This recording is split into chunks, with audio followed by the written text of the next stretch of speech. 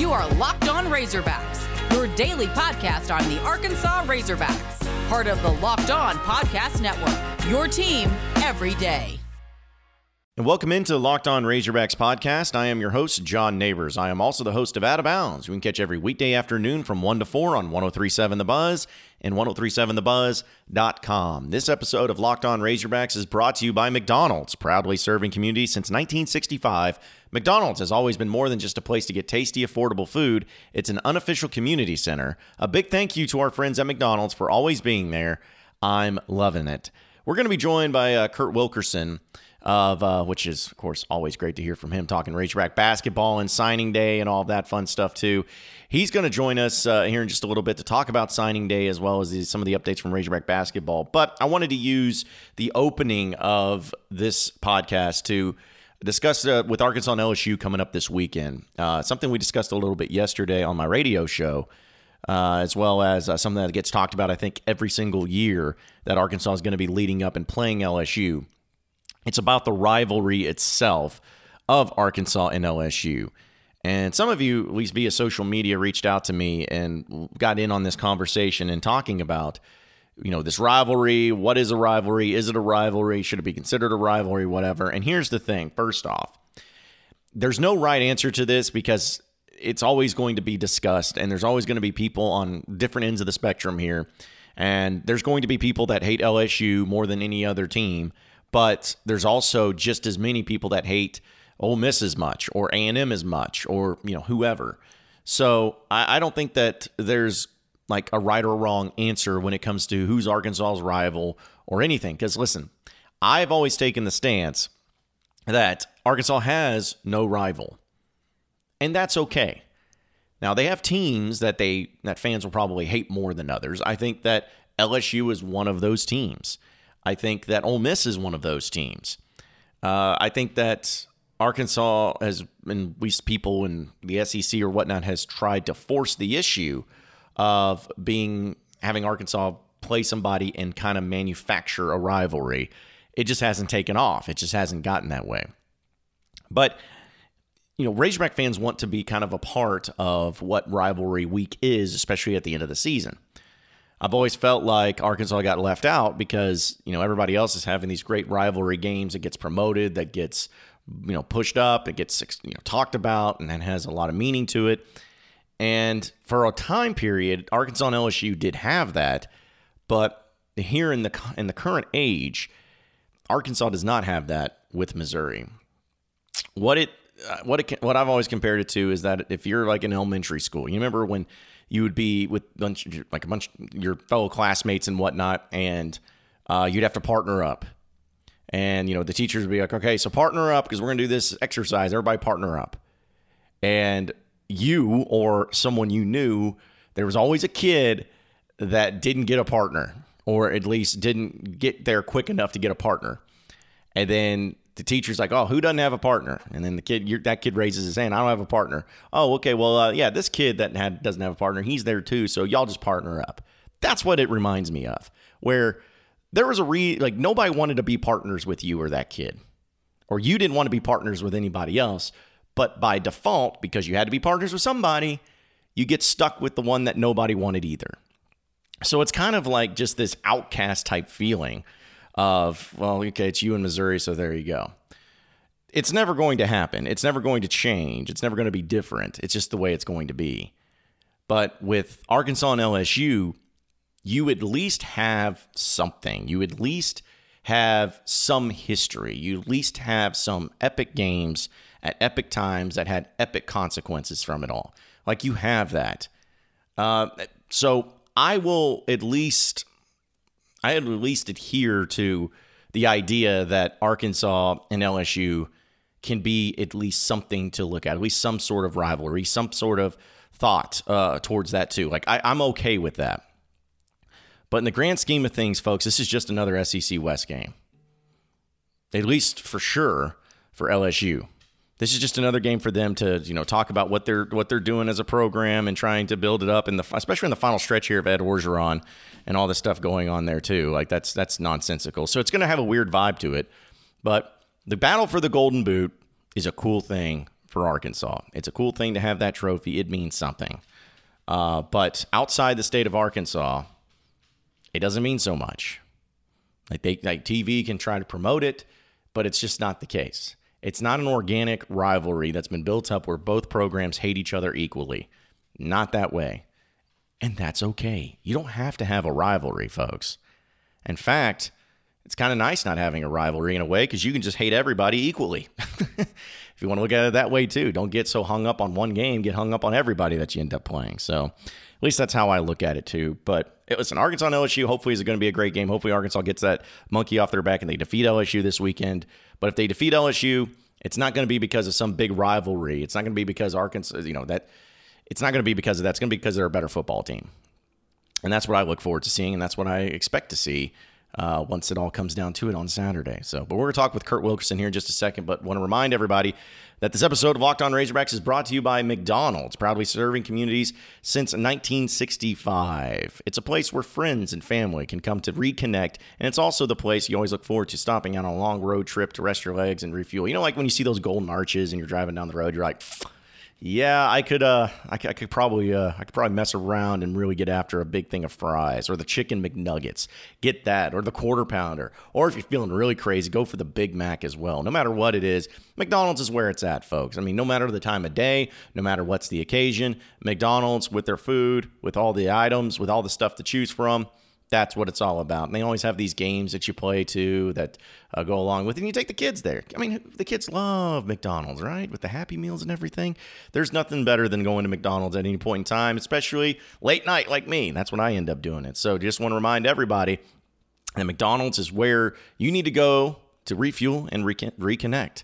Somebody say a Locked On Razorbacks watch party. I could get down with that. I love McDonald's because you know what? Ba-da-ba-ba-ba. I'm loving it. You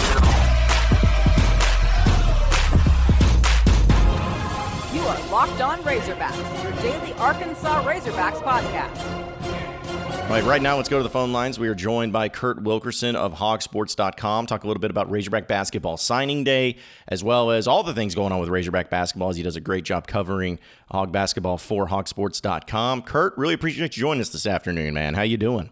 Hey, I'm doing pretty good. You know, we had Sam Pittman at 1 o'clock, Eric Musselman at 2 o'clock, and now I feel like I'm talking to the third most important person in Arkansas now, and I'm on with you. So it's been a pretty eventful afternoon so far. Third most important. Third most. Man, I'm getting a bronze medal there, I guess. I'm going for gold, man. I'm trying to be the most important person in this state, or at least getting the same. Yeah, at least getting the same amount of money because two are not like the other. I can tell you that. But, you know, looking at from the, with Razorback basketball, at least, I know it's been a busy time for you especially, but we'll just start with the game last night. I know you were there, and you've been covering Razorback basketball, and seeing this Arkansas get the victory was nice, but it just, like, what it looked like to me, Kurt, was just a bunch of guys that are talented, a bunch of guys that obviously have a lot of positive qualities to their game, but also a bunch of guys that are still trying to get used to playing with each other and still trying to figure out each other's roles. Is that kind of the same vibe you got? Yeah, I mean, I think you hit it on the head there.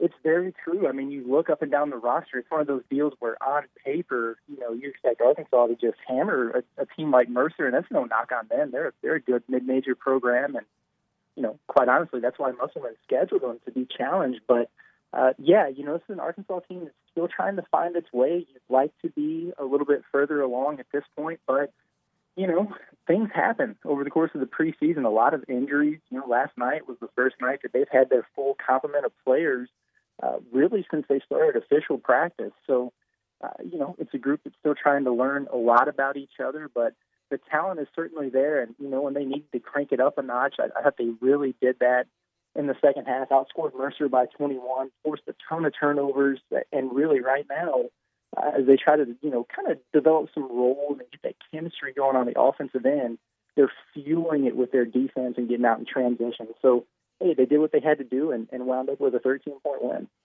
So, obviously, Note was the guy that offensively stole the show. Is that what we're just going to have to live and die by with J.D. Note, which, we know he's good because he had 7 steals, too, so it's not like he's just shooting. But is this the type of player that we're going to see this year where there's going to be some games where he is shooting 30 shots and making less than half of them, but still getting a lot of points. Is it going to be a bad game for him, too? I'm just wondering, what can we expect out of J.D. Notae this year? Well, I think we've learned with Notae just to expect the unexpected. I mean, I think, or at least I hope, that last night, as good as he was, is probably the exception and not the rule. But, listen, a lot of people have asked me about, 26 shots and some of the shot selection. I get it. We know that, J.D. Notae, for lack of a better term, he's a gunner, and he's going to let that thing fly. He's never met a shot that he doesn't like. And last night, look, you had two starters who went scoreless in the ball game. You had another who only had 6 points. So, when your main guys are struggling and not scoring, you got to get those points from somewhere. And like Musselman said after the game, a shot on goal is better than a live ball turnover, and he limited those turnovers. They needed points from him last night. They got points from him. And like you said, he did have 7 steals. So, listen, if you're, creating a turnover for every bad shot you take, then I think you get a free pass. But, I think he's proven that he can be a guy who can be one of the most prolific scorers in the SEC. Is he going to average 26 shots a game? I don't think so. Are there going to be nights where they might need to lean on him to do that? Yeah, maybe so, especially early on until people kind of figure out their role on this team. We'll continue our discussion with Kurt Wilkerson here in just a second, but back and better than ever, a new web interface for the start of basketball season with more props, odds, and lines than ever before. BetOnline remains your number one spot for all basketball and football action this season. Head to the new updated desktop or mobile website to sign up today and receive 50% off your welcome bonus on your first deposit. Just use promo code LOCKEDON to receive your bonus. From basketball, football, baseball, postseason, NHL, boxing, UFC, right to your favorite Vegas casino games. Don't wait to take advantage of all the amazing offers available for the 2021 season. With BetOnline, it's the fastest and easiest way to bet on all your favorite sports. BetOnline.ag, where the game starts.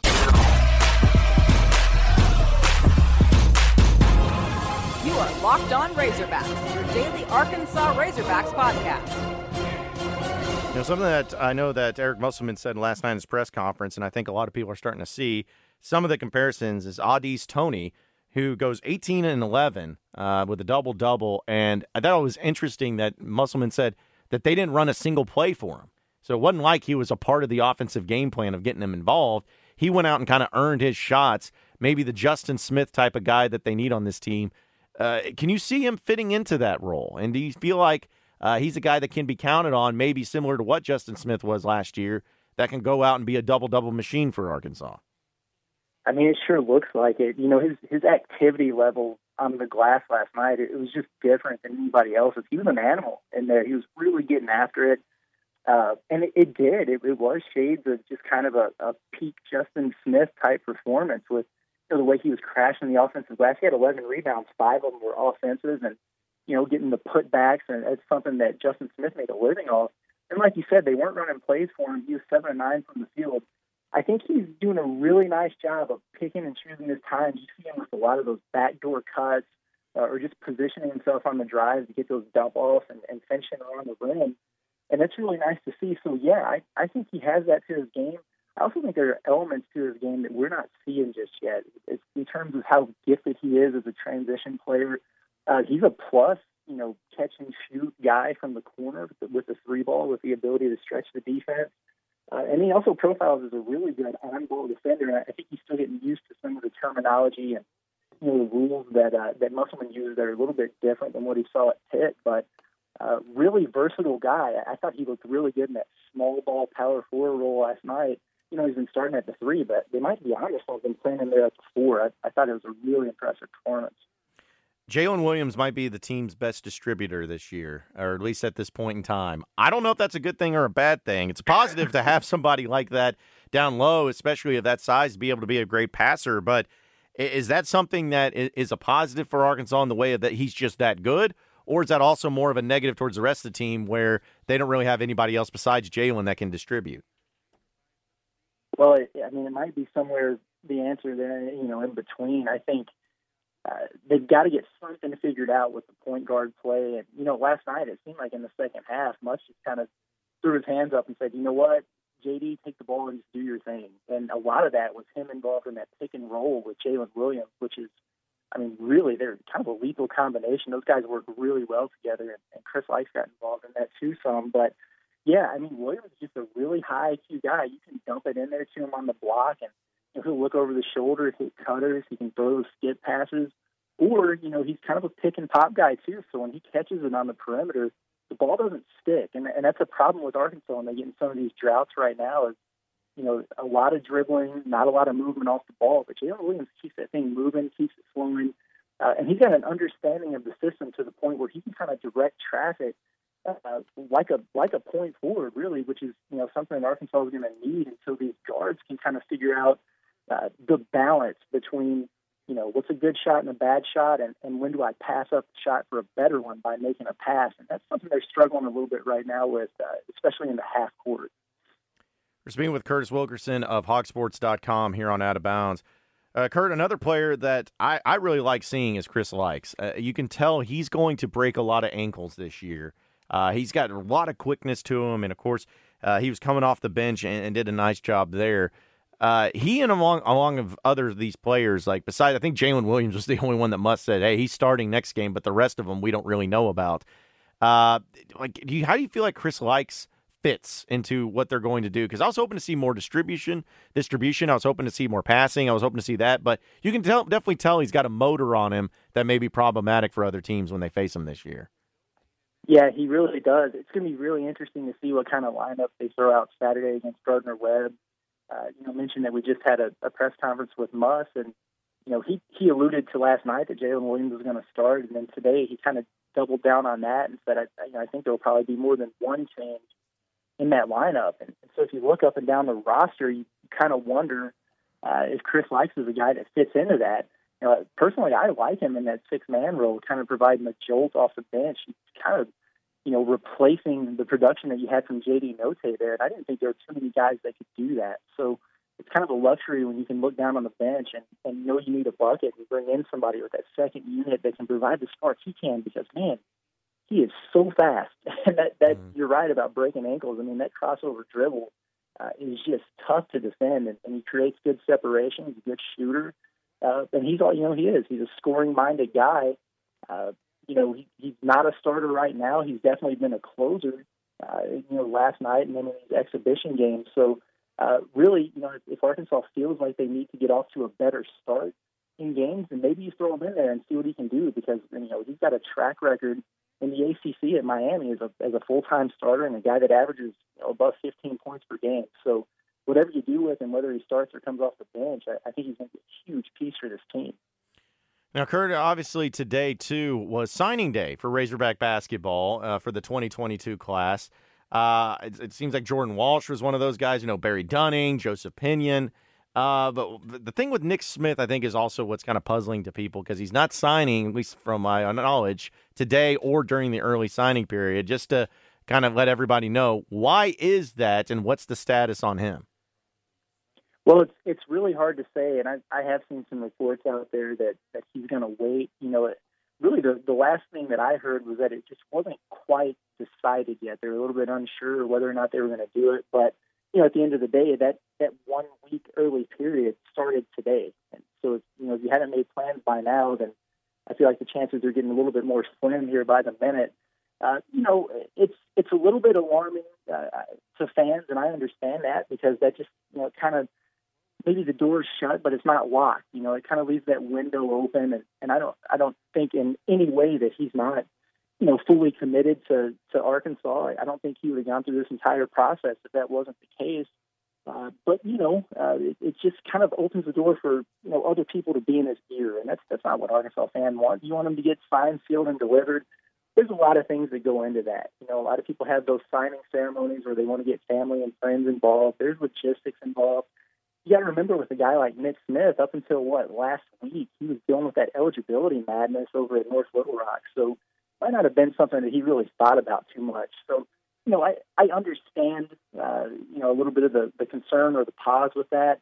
I think he's all hog, and, hopefully they can get it done over the course of this week. That way we don't have to talk about it and fret over it too much. But if not, you got to keep in mind, think about that 2020 class, guys like Moses Moody, K.K. Robinson, and Jalen Williams all signed in the late period. So take a deep breath. I think it'll be just fine. Yeah, because that's, I think, what Razorback fans are always just nervous about, because we know that Nick Smith is the highest-rated Arkansas recruit, at least according to hogsports.com and 247 Sports, since, I guess, Al Jefferson, who didn't even sign because he went to the NBA. So I think I can kind of understand why Razorback fans are kind of holding their breath, because they know that this is a big deal. But I don't know. It's tough, I'm sure, for you guys, too, over at Hog Sports to kind of go into the minds of an 18-year-old and to know what's going on and what the process is like. But basically what you're saying, though, is that there's no reason to panic or anything. You still are leaning towards Nick Smith being a Razorback next year. Oh, yeah, 100%. Feeling good about it. Okay, all right. Well, that's all that matters, and that's what you got to feel good about. And other than that, the other 4 players have already officially signed today, correct? So you had Barry Dunning, Jordan Walsh, and Joseph Pinion all signed today. Darian Ford is going to. His signing is scheduled for Sunday around 5 o'clock there in Magnolia. So he's already put that information out there. So we'll have him taken care of on Sunday. And then it's just kind of, Nick Smith watch until that period. I think the period ends a week from today. So, we'll see if we get it done. But, yep, had 3 today, and then Darian Ford all set for Sunday. And I know that we're also looking ahead towards next year, when this year literally had just started last night. But they got 5 players that are phenomenal, all top 100 players coming in the 2022 class. We know that there'll probably be some players that stay on from this year's team to next year. We don't know what Devo's going to do. We don't know what Jalen Williams is going to do. We don't know what Note is going to do or anything, because you never know. But, how are they going to hit the transfer portal really hard this offseason? Or is that something they're focused on at all? Because you still got a lot of players currently on the roster that could be back next year. And then you add 5 of these true freshmen onto the team. And that's not even including somebody like Chance Moore, who's on this year's team too, and KK. And how do you feel like they're going to handle the transfer portal this offseason too? Well, I would be stunned if an Eric Musselman coach team doesn't have a couple of transfer additions. It's just his thing. He is the transfer portal wizard. It is going to be interesting to see. With all these guys coming in, that accounts for a lot of scholarships, like you said. It's not as clear and cut and dry with the extra COVID year of eligibility in terms of who's going to come back and who's not. It'll really be towards the end of the season before they know how many scholarships they're working with. But if you really want somebody, there are ways to make those numbers work, and I expect them to be aggressive. I don't think we'll see, what do we have this offseason, 5 additions out of the portal. There's just not going to be room for that. But as we know, there's going to be probably upwards of 2,000 guys hit that transfer portal. You don't want to see it, but the odds are that, probably someone on this current roster is going to hit the portal as well. So, I could see maybe anywhere between 2 to 3 additions, and they're going to be able to be pretty specific and selective about who they go out there and get, especially if they have another season that, rivals anything that they did last year. Off the top of my head, I think they could probably use a little bit more size. They could get a big man out of the portal. So, it's going to be really fascinating to see how the numbers play out, because 5 is the largest high school class that Musselman's ever had. He's never gone above 4. So it's kind of uncharted waters for him there. All right, last one before I let you get out of here, Kurt. Gardner-Webb this weekend. I mean, they haven't played a game yet. Do we know anything about him? Is it something that Arkansas is going to have their work cut out for them? Because, Mercer, I feel like, is going to be a good team, and they are a good team. It could be somebody that does really well in their conference and maybe makes a tournament run. What about Gardner-Webb? What do we know about them? Well, it's kind of a veteran group, so I think they return all of their starters. They've got 9 guys back, so personnel-wise, Musk talked about them a little bit today. They actually play UNLV tonight, so he informed us that after the Snoop Dogg concert, he is going to come back home and dive into some film breakdowns. He'll know a little bit more, but gave us a little bit of a heads up on those guys. 3 guys who are really good shooters on the perimeter, and they got a couple of really good shot blockers inside. It's a group, how they go about their scheduling, they think has, the ability or potential to finish right there at the top of their conference. I don't know that they're quite on the level of Mercer, but it's one of those teams that can sneak up on you early, especially if you allow 13 3-pointers like they did the other night. So that's going to be a heavy emphasis for them. And, I'll also be interested to see what the crowd looks like, especially with that Arkansas football game following right afterwards. Yeah, I just think it's funny that at the beginning of a basketball season, we have an actual phrase saying that, Coach Muss is going to be really hitting the studying hard after the Snoop Dogg concert tonight. Like not many people can probably say that. But, hey, you mentioned that because they got UNLV, they got Arkansas, and they got Duke in their first 3 games. So prayers up to Gardner Webb. No doubt. Yeah, but, hey, listen, whatever it takes, and as long as they get the victory, that's all that matters in the end. But, Kurt, we appreciate you joining us, man. Have a great weekend, and I know we'll be catching up with you throughout basketball season. It sounds great. Anytime. I appreciate it. Well, appreciate everybody listening into the Locked On Razorbacks podcast. Be sure to like and subscribe to the podcast on iTunes or on Google Play. You can also get after me on Twitter at BuzzJohnNeighbors for any questions, comments, concerns that you may have. We'll keep it going from there. Same podcast time, same podcast channel tomorrow afternoon. Have a great day, everybody. We'll see you then.